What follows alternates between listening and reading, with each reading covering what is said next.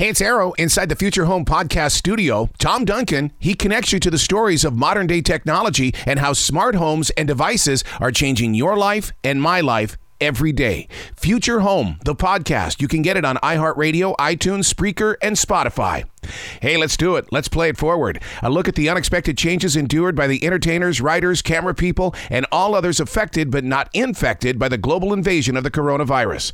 These are real people, real stories, the struggle to play it forward. Episode number 157 with Eddie Kramer. Experience Hendrix L.L.C. in partnership with Legacy Recordings, a division of Sony Music Entertainment, has released the documentary Music, Money, Madness, Jimi Hendrix in Maui, as well as the accompanying album Live in Maui. The film itself chronicles Jimi's visit to Maui and how they became ensnared with the ill-fated Rainbow Bridge movie, which was produced by their controversial manager, Michael Jeffery. We are Unplugged and Totally Uncut with Eddie Kramer. Good morning, Arroe. I'm doing great. This project that you are revealing to the rest of the world, Jimi Hendrix in Maui, is such, you have done so much work on this in the way that I'm being transported to Maui, and it really feels like it just happened last week. Wow. So you wanted to be there with all the folks being stoned out of their minds, sitting in a semicircle around Jimi Hendrix, and with your astrological sign in front of you so you know where you have to sit, right? What a cool concept, though, because when I saw that, it was like, I'm going, wow, that would be a true connection with the fans as well as the performance. Well, it definitely was. Jimi certainly, you can see by the footage, Jimi was really enjoying himself, and so was the band. And they were playing at the top of their game. When you come across a project like this, because I mean, I've not seen a lot of the footage on this before. What is it like for you to open up a door and there it is? Because your imagination, it must take off immediately. Well, it's a little bit of it's a lot of work. Firstly, the footage, unfortunately, was not as lengthy as it could have been. Now, imagine if you're one of the folks involved in this movie, and by the way, the documentary is about the making of Rainbow Bridge, which was a bit of a disaster as a movie. And your task is to film Jimi Hendrix. Can you imagine you're filming Jimi Hendrix on the side of a volcano with 55-mile-an-hour winds blowing, and guess what? You run out of filming Jimi Hendrix. Can you imagine what was going on in these people's minds and what state they were in? Well, what was really interesting is that when I read about the volcano and the 50-mile-an-hour winds and stuff like that, I'm going, okay, now I have to go back and watch it again just to find out how it affected them. It didn't. It's the whole entire band was just right in tune and on time. Yeah.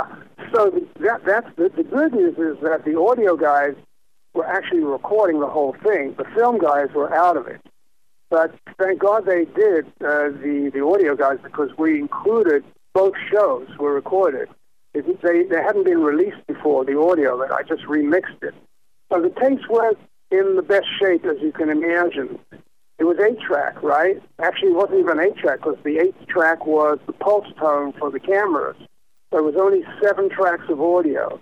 And I managed to remix it and make it sound halfway decent.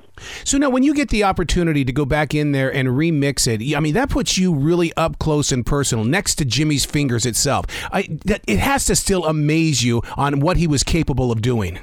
Oh, yeah. I mean, every time we put up a tape of Jimi's, and this particular one is really good because the band, as I said, they're playing tremendously. I mean, they just finished a big show in Honolulu a few days before that. 15,000 people, right? And Jimi was getting paid $100,000 plus in those days. And then he had to come across to Maui because his manager said, hey, come on across, we've got this little show for you to do. And this was supposed to be in their vacation, you know. Well, and this was really kind of a deal, wasn't it, that Jeffrey tried to get set up with Warner Brothers? Yeah, he did. I mean, I think it did go through Warner Bros., but he was quite an operator, to say the least. But I think he got sold a bill of goods for the Rainbow Bridge picture, which was a belly flop. But the thing about it is, because weren't they were trying to create a B flick kind of film that would become a cult classic, but wasn't it because that Rainbow Bridge, the music was not featured on the album, that caused some consumer confusion? Oh, yeah, the whole thing was confusing, which is why we made this documentary to reveal the madness, the great absolute nuttiness. These stone filmmakers just didn't know which end was up. Now, Mitch Mitchell on the drums. The way that he went in there. Now, what was that like for you to during that time when you went in there and remastered those drums? And he was. Did you just punch edit? How did you get him in there to get those drums on there perfectly? Well, when we got the tapes back from that show in late 1970, after Jimmy had died, we couldn't go back into the studio to do anything for a few months. It took a while to sort of, get the juices up to go in the studio. So Mitch and I went in, started listening, and we all realized after the first tape, Mitch said to me, I got to redo some of my drums. I said, you absolutely have to.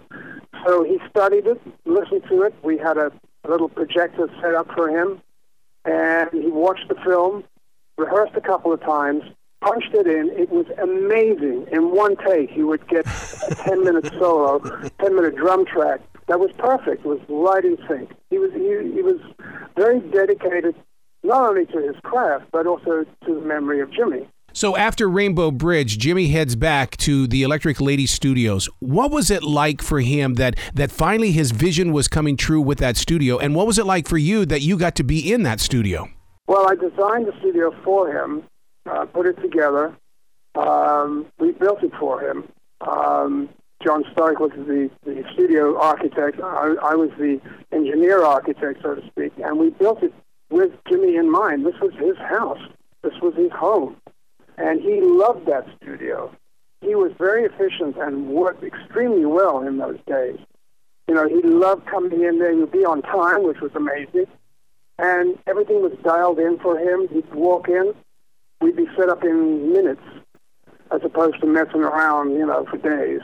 So this was a joy for him. Well, one of the things, some of my favorite pictures of Jimmy, sure, are the concert shots, but they were also the pictures inside the Electric Lady Studios, because it almost felt like that he was, like the king of the world. But he was very satisfied to be in that place.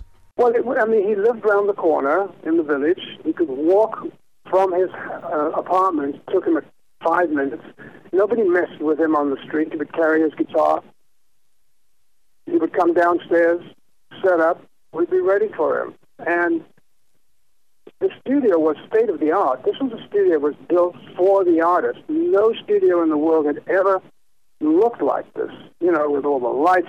He would say to me, hey, man, I want some green, I want some purple, I want some red. He would tell me all these different colors, and we'd set the mood in the studio, and the walls of the studio would be washed in these different colors. So this was an environment made for Jimi Hendrix.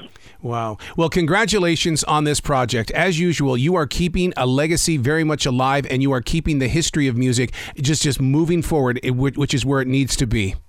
Oh, you're very kind. Thank you, sir. I really appreciate your comments. Please come back to the show anytime in the future, Eddie. The door is always going to be open for you, sir.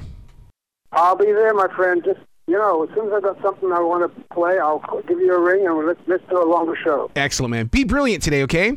I hope so, from your words to God's ears. Hey, that's Play It Forward. You can listen to other conversations just like this on all 3 of my podcasts, Like It's Live, Unplugged and Totally Uncut, and View from the Writing Instrument, all found on every digital platform.